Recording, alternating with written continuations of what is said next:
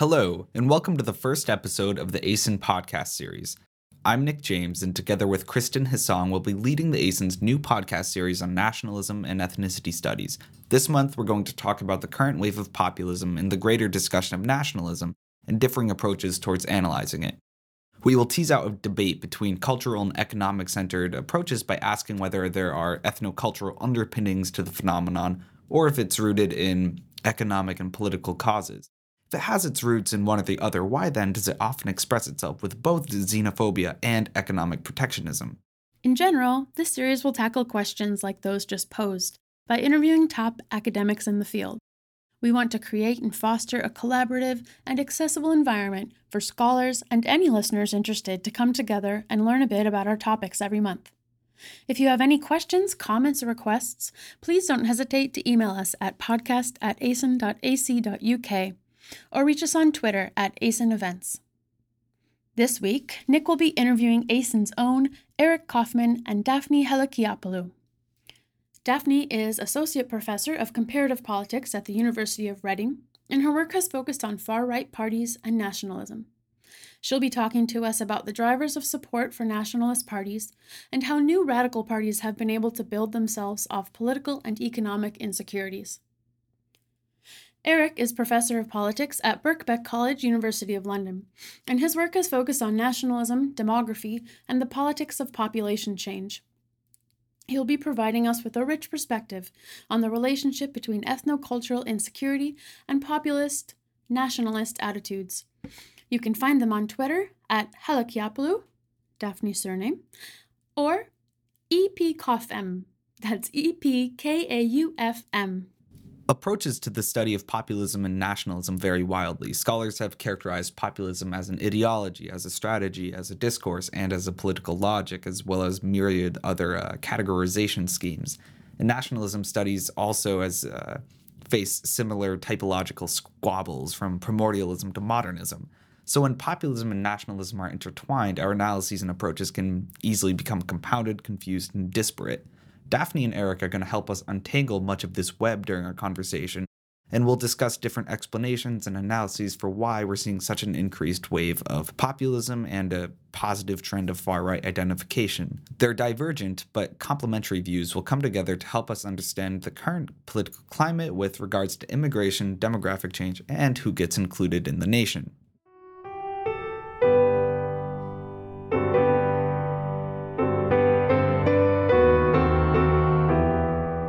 I brought you both here today to facilitate a much-needed discussion on what this quote-unquote new nationalism is, how it relates to the current uptick of nativist populism, and on what or to what extent this new nationalism is even new.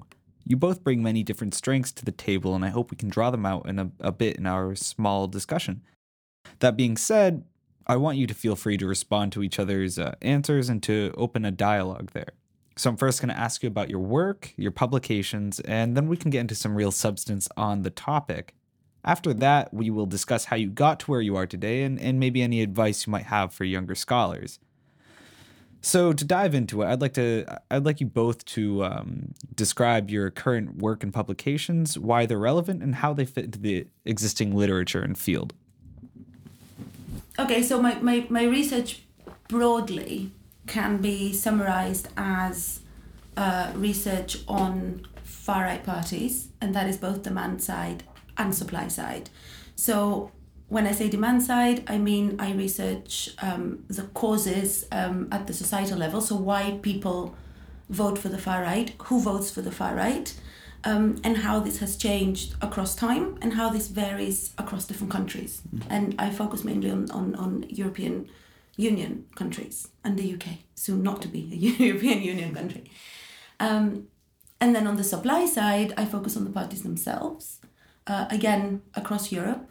So their narratives, the ways that their programmatic agendas have changed and how they use nationalism to put forward their ideas and attract voters. Eric. Yeah, so I've had, ever since my master's dissertation with Anthony Smith in 1993-94, I've had an interest in dominant ethnic groups and in majority ethnicity. And so that's kind of the perspective I'm bringing to bear on the question of right-wing populism. So and that goes back to my earlier work in the PhD in the book on the WASPs in the United States and the well, you might call it the right-wing populism of its day, which was in the period 1890 to 1925 in response to immigration from Southern and Eastern Europe of Catholics and Jews. And so what I'm mainly doing now is looking at a number of different things. I mean, one is to look at survey data. I use both some kind of historical and but also quantitative methodology, and I don't see any incompatibility there as long as both are committed to a kind of cause and effect style, variable centered, explanatory approach. And so in the surveys, I've done a number of these. I mean, one of them really looked at the Brexit vote and support for Trump. So this was during the primaries in the US, but after the Brexit vote.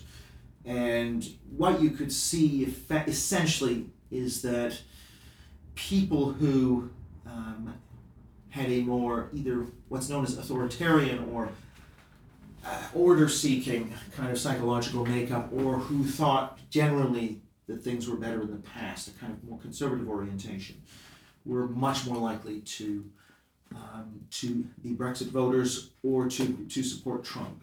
Whereas in comparison, their income levels, their class was either not important at all or played only a minor role. Mm-hmm. So that was kind of one of the findings. And then I've more recently looked at using some what are called survey experiments, where you essentially take 1,500 people in a survey, you divide them into three groups of 500, and then one group reads one paragraph and another group reads another one.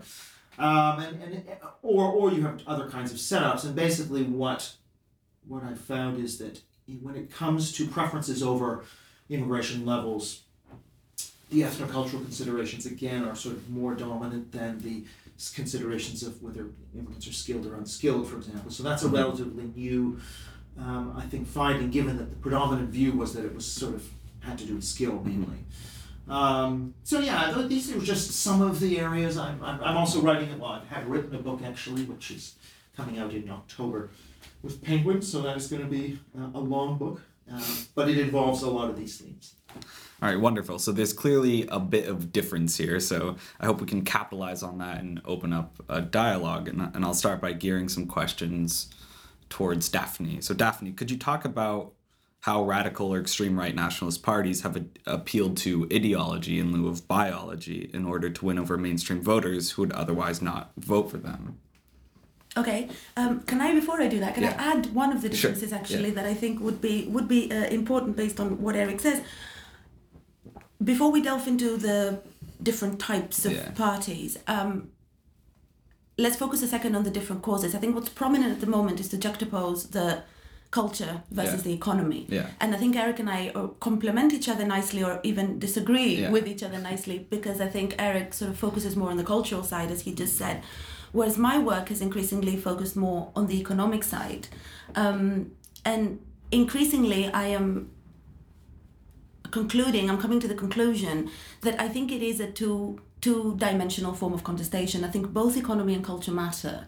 And so in a recent paper that I published with my colleague Tim Blandus, which also won an American Political Science Association Best Paper Award, we found that while indicators such as unemployment in themselves don't seem to be significant, actually, if you look at particular labour market and welfare state policies, then they do play a mediating role. So simply put, unemployment matters less in countries where unemployment benefits are more generous, or in countries where employment protection legislation is more protective.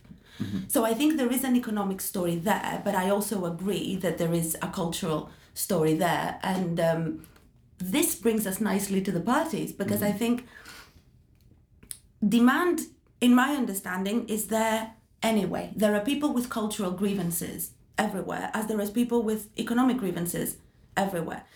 But there is a question about when those grievances translate into voting for a particular political party, and that is where supply becomes important, right? So this is, in my opinion, where the difference between extreme versus what I call radical. And by that I mean I tend to use this umbrella far right instead of populist right, or we can discuss that later, to sort of group parties that have as I call it, use the nationalism narrative to justify all their policies. So they propose nationalist solutions to various policy areas that include immigration, but also welfare, economy, foreign policy, anything you can think of.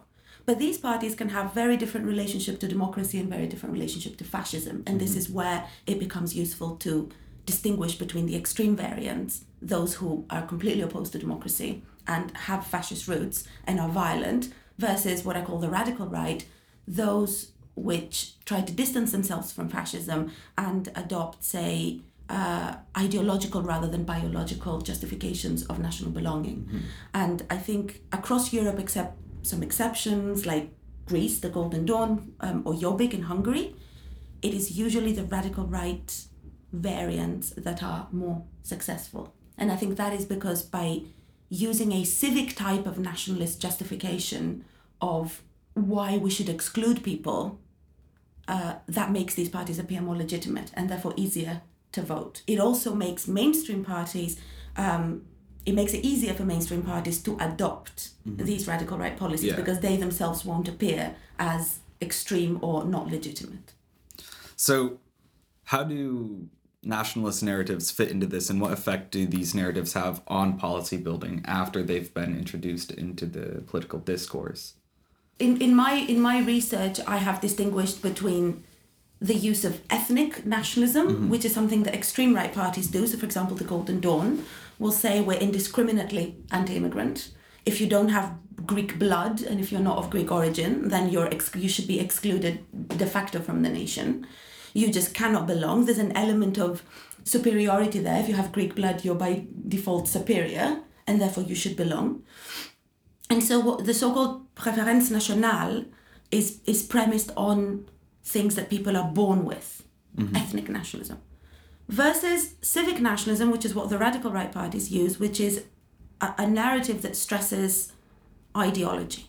So we don't exclude people because they are of a different race or of a different color, because that would be racist. We don't do that.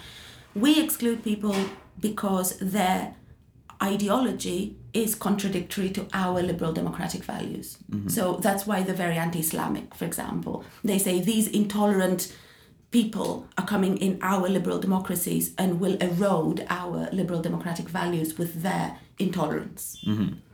And this is a narrative that can be applied much easier also by more mainstream parties. And this is where the line becomes really blurred between some of what we call the borderline cases. So your article, Breaching the Social Contract, brilliantly analyzes the conditions in which Golden Dawn built itself. You say that extreme right parties or radical right parties are most likely to see rises in membership when economic crises turn into crises of democratic representation. Could you elaborate on the concept of the crisis of democratic representation as it relates to extreme right voting?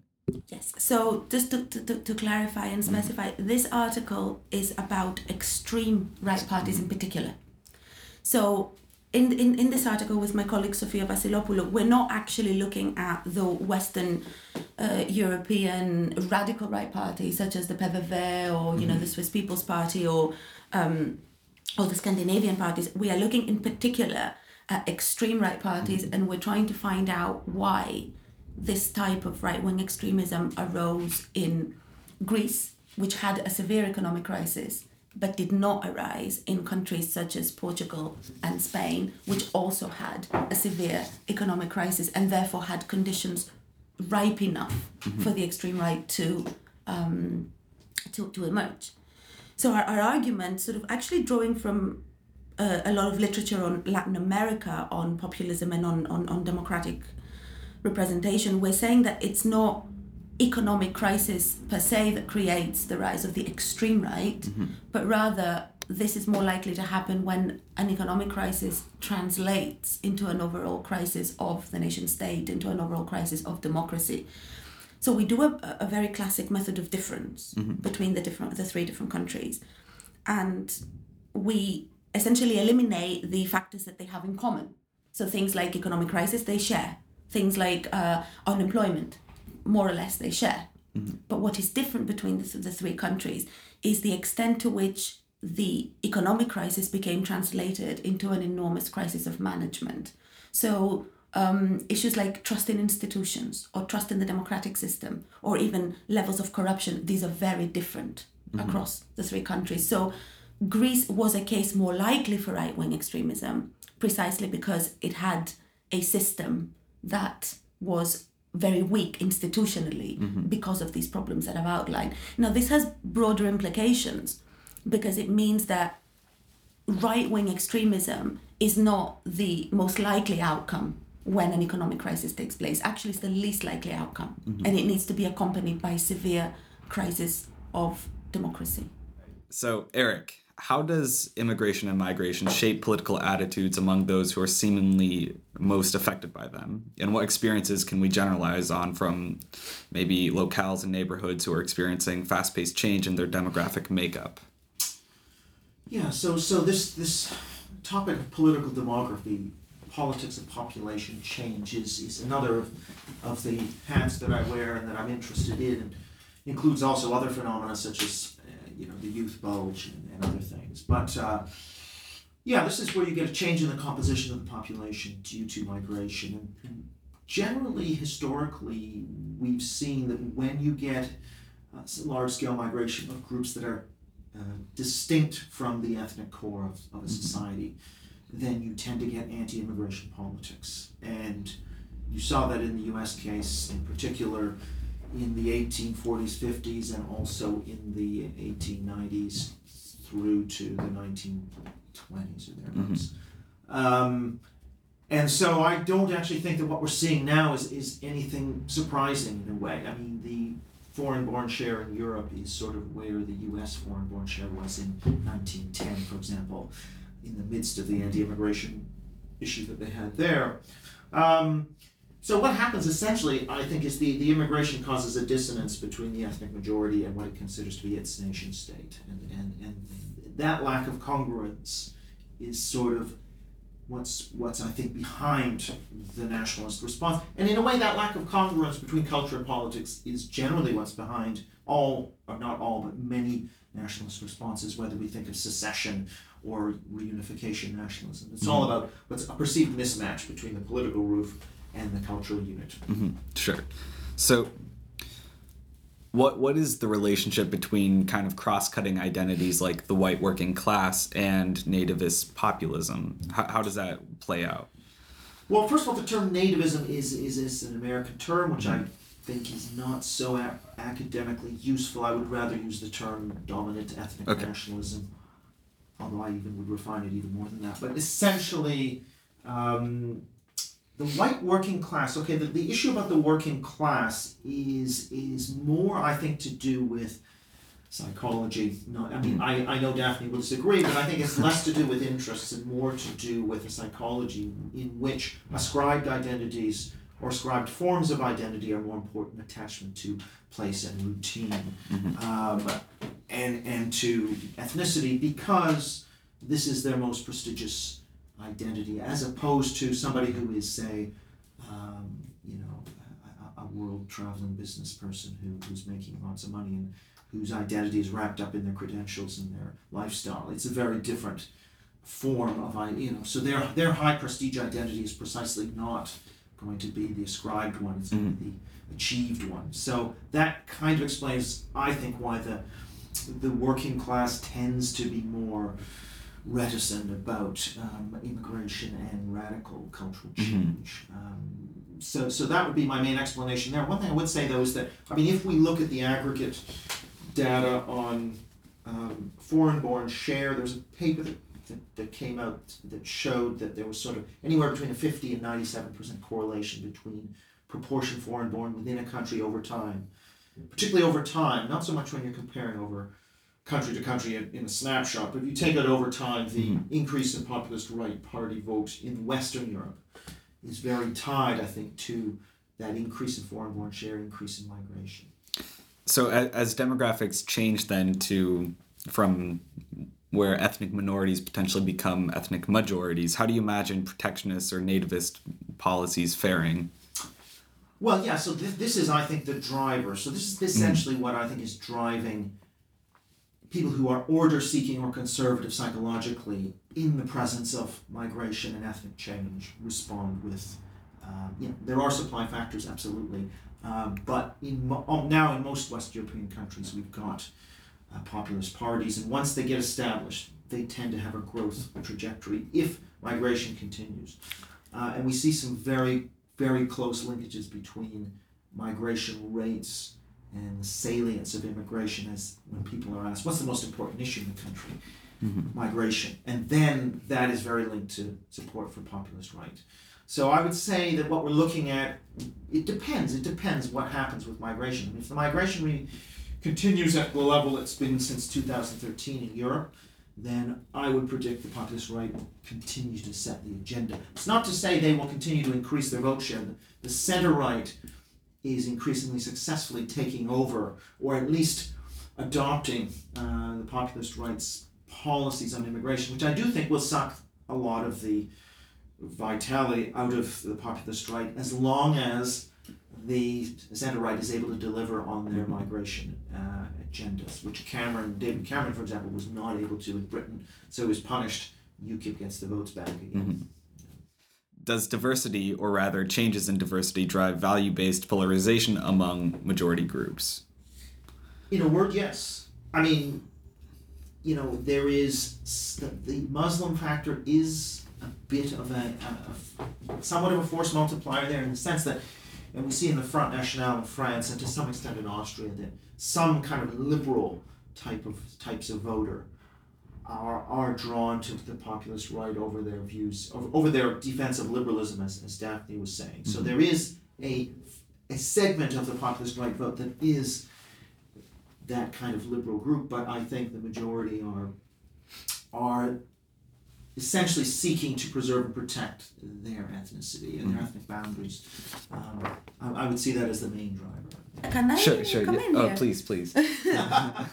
I think you can because I could answer there, and I think we can have. Yeah. So I did want to say that, obviously I do agree that immigration plays a role. It would be, I would be exaggerating saying it doesn't. But what I do think is interesting and we need to take into account is if we look at the electoral support for these parties across time.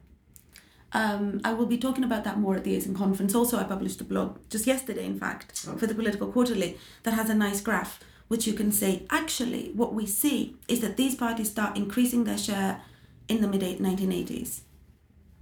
It goes up, and then somewhere in the early 2000s, it slumps, it goes down, and then it stays down for a bit, and then it goes up again. Now, I think that is an interesting trajectory. It shows that the phenomenon is not linear. So if concerns for migration, if migration is increasing, but these parties are not linear, then there is something else at play that I do think is important, which brings us to how new is it?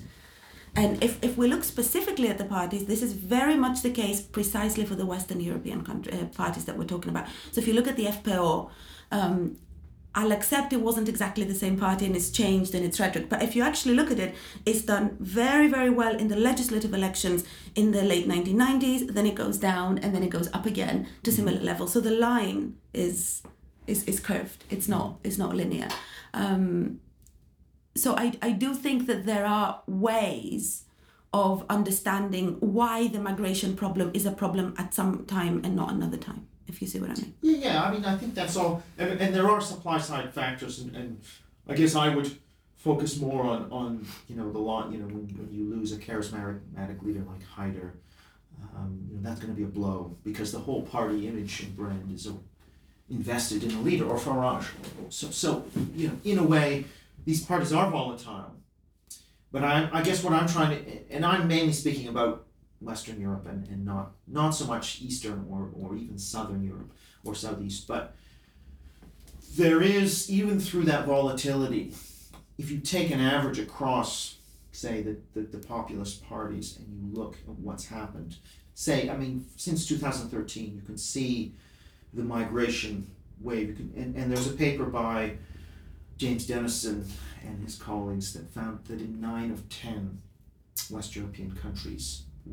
There is a strong relationship between net migration levels and the salience of immigration. So it's not as though the attitudes, people who are pro-immigration aren't going to change their attitudes when there's more immigration. But the people who are anti, that becomes their number one issue. That's Absolutely. what happens. And I think here as well, it would be interesting to see, I agree with that, but I think it would be really interesting to look a little bit behind the reasons why people have anti-immigration attitudes. And there is a big literature in political economy that also focuses at, the sort of labor market determinants of anti-immigrant attitudes. So I don't think it's fair to measure anti-immigration simply as a cultural thing. It's not only, we tend to say immigration and then lump it in sort of the culture category, but immigration is not necessarily a cultural issue. There are reasons, and if we look at, for example, I'm working on another paper right now with Tim Blanders, where we look at European social survey data from the 7th wave 2014, where they also have a specific immigration module. And there is a lot of information there about both the economic drivers of anti-immigration attitudes and the cultural drivers. And the picture is just not as clear-cut as we might want it to be initially. And certainly cultural anti-immigration attitudes, they are there and they are significant, absolutely, but so are economic. And in fact, there are more people who have economic concerns about immigration in our sample than there are people who have cultural concerns. So I think it's a more mixed picture. Sure. So does the relative salience of immigration rise along with relative rises in nationalism? And if it does, which is causing which? Well, okay, I do think it's important to bring nationalism in because a lot of the literature that Daphne and I read or have been working on is somewhat free of the nationalism terminology. So I do think it's important to bring this in because I think it's absolutely central. And where I'd say it connects in a number of different ways. I mean, fundamentally in nationalism theory, one theory essentially argues that, to put it crudely, political and economic, say, instrumental elites or perhaps interest-seeking masses are what drives this phenomenon. And another theory argues that kind of ethno-symbols, myths, memories, etc. are the driver, and then you may get political movements sort of coming second. And I'm more partial to that second kind of explanation of that, but I'm certainly open to being convinced otherwise. But I think that ethno-symbolic theory can I think, speak a lot to what we're seeing, that people are attached to particular ethno-symbols and particular boundary markers, and that have been essentially reproduced over time, and that sort of form their kind of vernacular understanding of the nation. And I'd go with a more kind of bottom-up type approach here. So that then collides with, you have immigration, and you have the official discourse, which is often very inclusive, saying, we're defined by British values, we're open to anybody, we can have immigration. That, I think, then collides with the more vernacular bottom-up understanding, which is more ethno-symbolically informed, and it's the kind of dissonance between those two. So I actually think, in some ways, the civic nationalism that has been tried in Western Europe has not succeeded. And it doesn't matter if we're talking about the French Republican model or British values, or this has not helped to assuage the anxieties of the voting base. And I think there are real reasons for that, because I think their nationalism, it's not ethnic in the sense that, I agree with Daphne, there is a small group of people for whom you can't be a Greek citizen if you're not ethnically Greek, so on. But I think that's actually the minority. But I also think that most people are not civic nationalists who believe that as long as you take your citizenship oath and speak the language, that that's the end of the issue. I think that there's a lot of people who would be, and this is again something I'm going to bring up in the conference, I think we need a new term, because I think the nationalism literature, this ethnic civic term, was developed at a time when many of the countries, particularly in Western Europe, were ethnically homogenous, had a low foreign-born share. Their main concerns were native-born minorities, or secessionists. Or empires. That was the context in which nationalism theory emerged.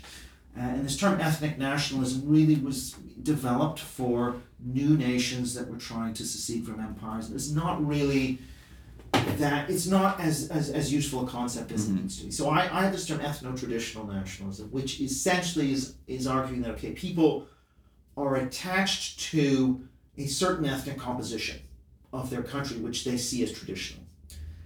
Doesn't mean that minorities can't be citizens or members of the nation, but there's a kind of ethnic character to the nation, an ethnic component to the nation of which the majority group is the largest component, and if that erodes, they feel a sense of loss. So it's not that they want to exclude people who aren't from the core ethnic group from citizenship, but it's that they feel a sense of loss as the ethnic majority shrinks.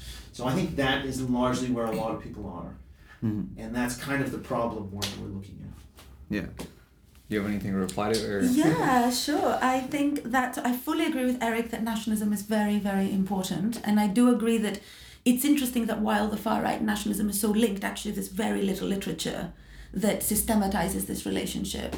But I have a totally opposite view to Eric. And I think this phenomenon is very much more top-down. And so I would apply a more of a modernist understanding of nationalism to explain this phenomenon. As I said, I think when it comes to demand, this is not very new.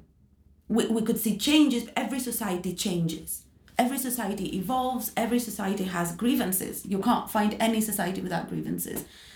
My question is, why do these grievances translate into a particular political development under specific circumstances at a particular period of time?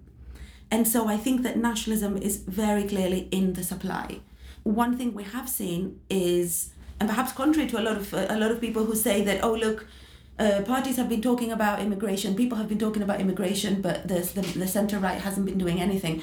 There's a lot of research that shows that in fact the far-right has had a contagion effect on other parties, not only centre-right parties, but even Labour parties, even centre-left parties for the past 25 years. So what has definitely happened is that there has been an increase of nationalism across the party system, and political parties are using nationalist justifications for their platforms increasingly across the board. And I think this is where we need to focus to understand why this phenomenon is taking place. The supply side and how nationalism is increasing on the supply side as a top-down phenomenon.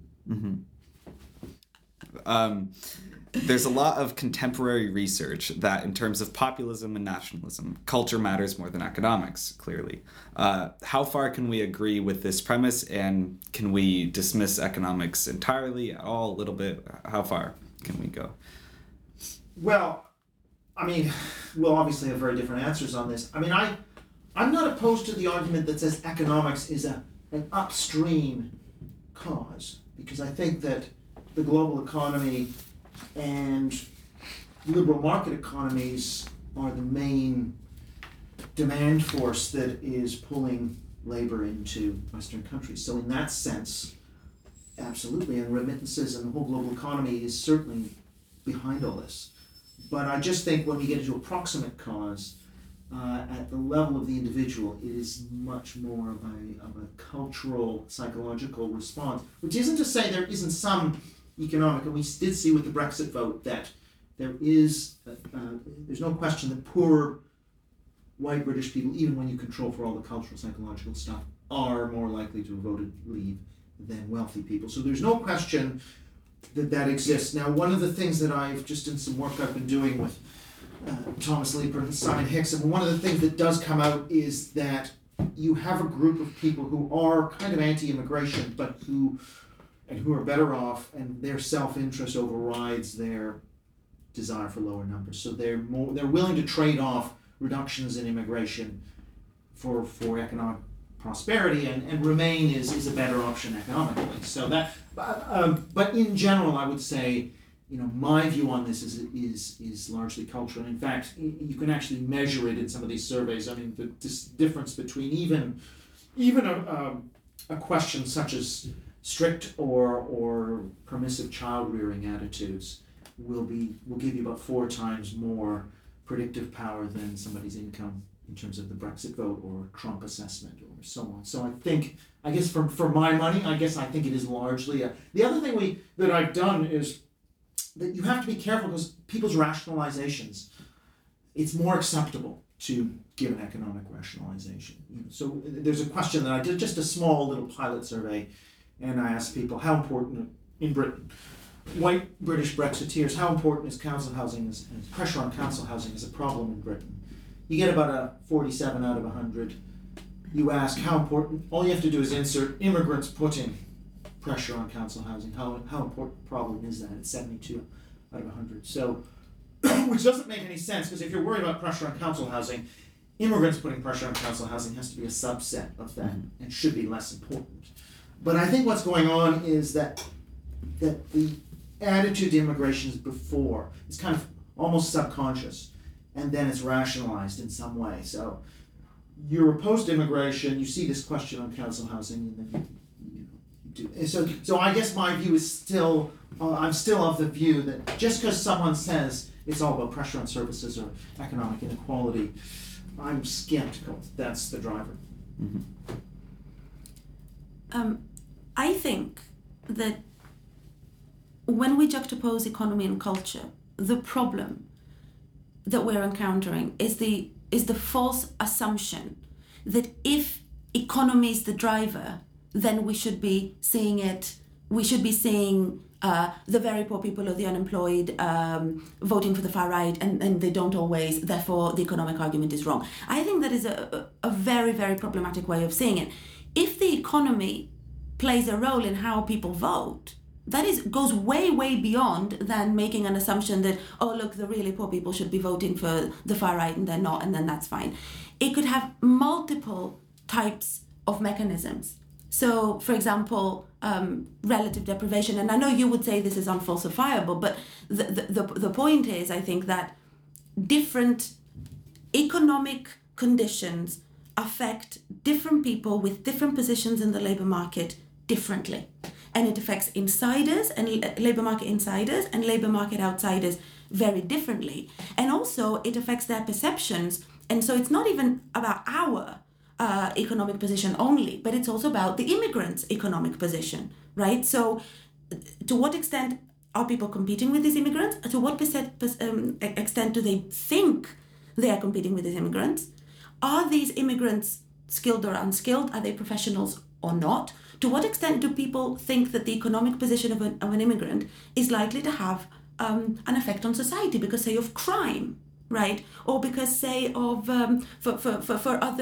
for other reasons. So I think that the economic explanation is far more complex. Also, people tend to look at, education levels and say, oh, look, education correlates, but income doesn't. But I think income and education are very, very linked. When someone is very well educated, it must have had something to do also with the socioeconomic background. So in a way, this culture and economics sort of dichotomy is a false dichotomy, in my opinion. They both play a role and they're both very interlinked. And I think instead of arguing about which one is more prominent, I think we should really try to put our resources into understanding these mechanisms that link both of these drivers together for in order to get the bigger picture. Okay, so one more question for Eric. Could you expound upon why relatively homogenous countries like Poland, for instance, have high levels of this kind of populism that we're seeing today? Yeah, I think there's a different mechanism to some extent taking place in the East. Rogers Brubaker has an article in 2017 in Ethnic and Racial Studies, which I think does a good job on this, which is, he argues, and really it's certain countries, it is the Visegrad countries that were near to the migration route from Syria that are in the European Union. So it is not Serbia, it is not countries that are outside the European Union. So it's a specific kind of country that seems to be responding in this way. And the way Brubaker explains it is that these are countries that were ruled by empires. Austria-Hungary, or Austria-Hungary, then they were under the Soviet boot. Now they are sensitive to being under the European liberal boot and to being told what to do and how to arrange their country. So there's part of this is kind of this resentment of foreign control, and of course they also essentially have an ethnic. I mean, there are a lot of people have an ethnic conception of the nation in these countries, which again, so this is more of a proper definition of ethnic nationalism, whereas in the west of Europe it's what I would call ethno-traditional nationalism. But here there is this sense that the nation is an ethnic, organic unit, and bringing in particularly Muslim immigrants is in some way a desecration of that. So I think that in combination with this complex of essentially being under another imperial power, those two things put together allow the populace to narrate this as the other or the elite is forcing us against our will to desecrate our nation. I mean, I think that's kind of how I would explain it. So immigration is part of the story, but the actual raw numbers are not the story. It's more this concept of sacred purity almost in that ethnic nationalism. So there's like a fear factor about being adjacent to demographic change for countries like Poland then.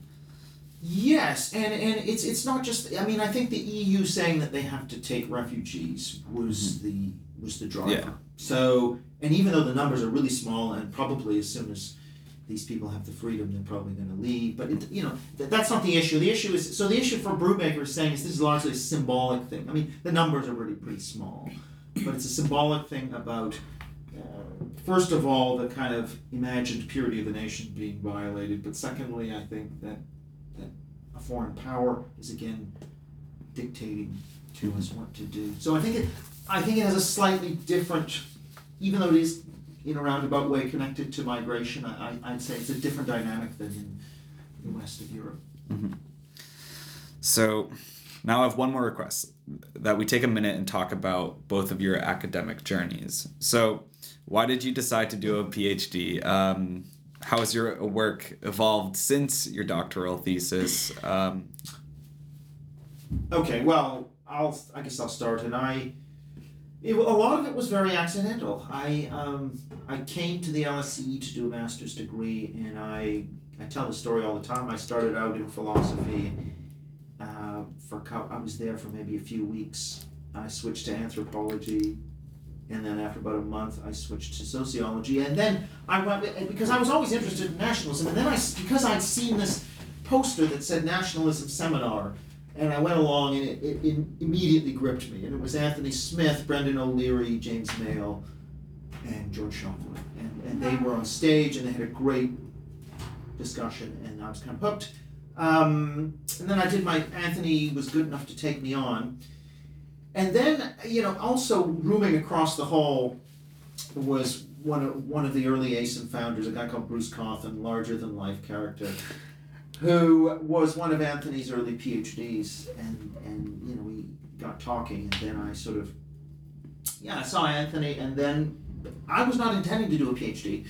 Wound up doing one and got wrapped up into that, and I wouldn't say until about halfway through the PhD was I thinking, okay, I'll become an academic. I mean, it was still not something I had thought I wanted to do, because no one in my family is an academic, and so on. It's kind of not something you would immediately think of doing. And then, but then towards the end, I just wound up doing that, and then I applied for quite a few jobs, and mostly got rejected, and went to quite a few interviews, and mostly got rejected, and finally got my first post at the University of Southampton back in 1999, which seems a long time ago. Okay, same for me actually. It was accidental as well. I went to the LSE to do a master's degree, the one you're doing now, in comparative politics. And then when I finished, I took a year and I was looking for jobs, and I was actually working for what was then the Department for Transport, Local Government in the Regions, the DTLR.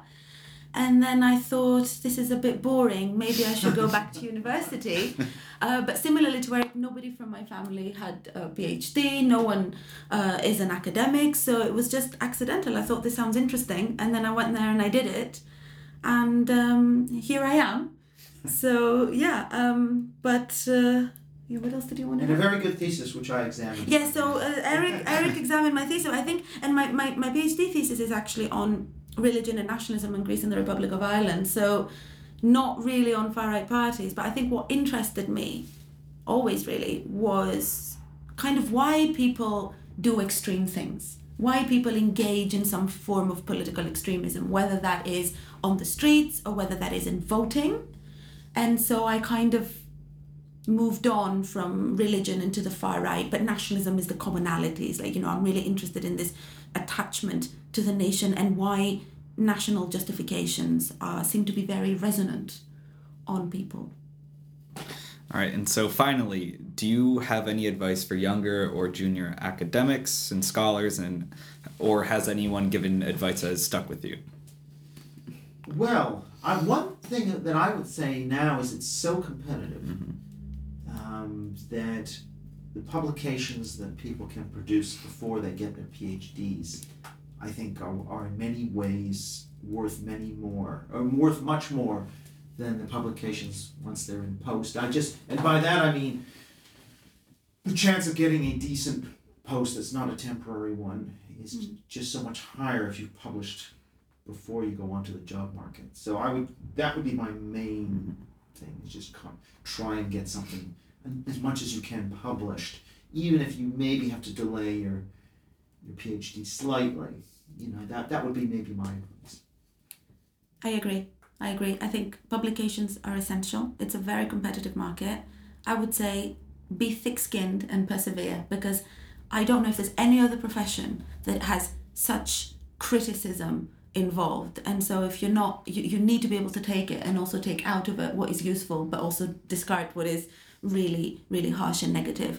And I would also advise younger people to take methodologies seriously, precisely because publishing is not an easy task, and the more robust your research design, the more chances you have in this very competitive environment. And I'd just say on that note that both Daphne and I have both got the theoretical and historical sociology background where we kind of began, and we do kind of data analysis and sort of more quantitative stuff, as well as writing theory stuff. So I think it's good to have a mix of methods. So I don't think either of us would be quantitative fetishists, as unfortunately some people are, and we would both value the historical, sociological tradition that we came out of.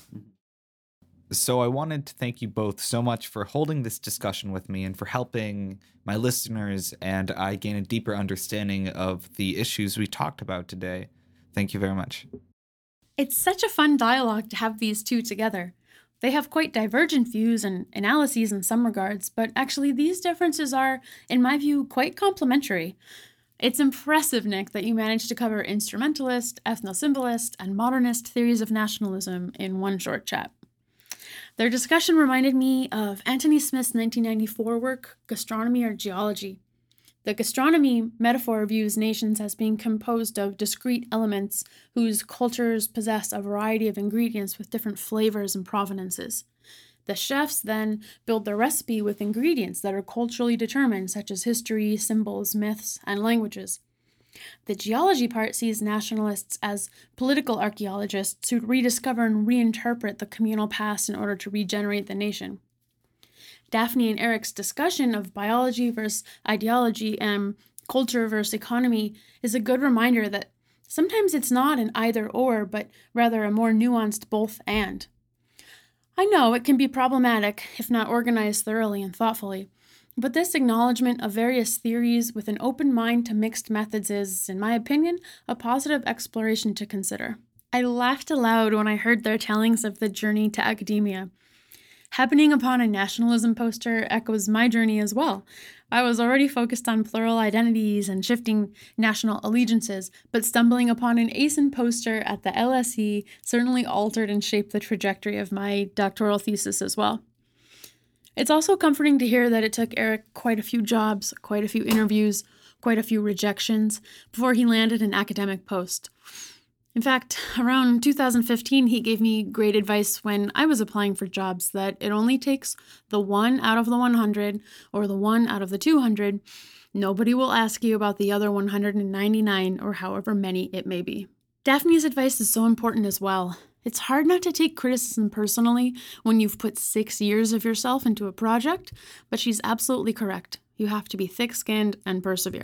Yeah, I completely agree with you on some of those first points, Kristen. I think that when approaching these topics, we do have to keep an open mind and to take note of the theoretical bases with which we're situating our analyses and try to at least find some solid middle ground because I think, as Daphne rightfully pointed out, it's a two-way street with a lot of traffic either way. So scholars, researchers, and students will, of course, benefit from understanding the various approaches in the field and the ways in which they can and cannot mesh together in an overarching general framework. That nuanced middle ground is a bit slippery to grasp, I think, but there should be rich and innovative work in it moving forward. And as someone who's hopefully applying to their PhD in the coming year, I hope to engage with that work. And also as someone applying for their PhD, I really appreciate some of the career advice that Eric and Daphne gave as well. But as our time is coming to an end, I wanted to thank you, the listeners, for making your way this far and for hopefully enjoying our discussion. It's been an illuminating hour or so, and I hope you will stick around and tune into our next ones. Remember, you can reach us on Twitter at ASEN Events, or you can reach me at Nicholas D. James, and our interviewees at EPKoffM and at Halikiopoulou. We managed to cover a lot of ground this month, yet it seems we're really only scratching the surface. So that being said, join us next month for the next installment of the ASEN podcast. Thank you.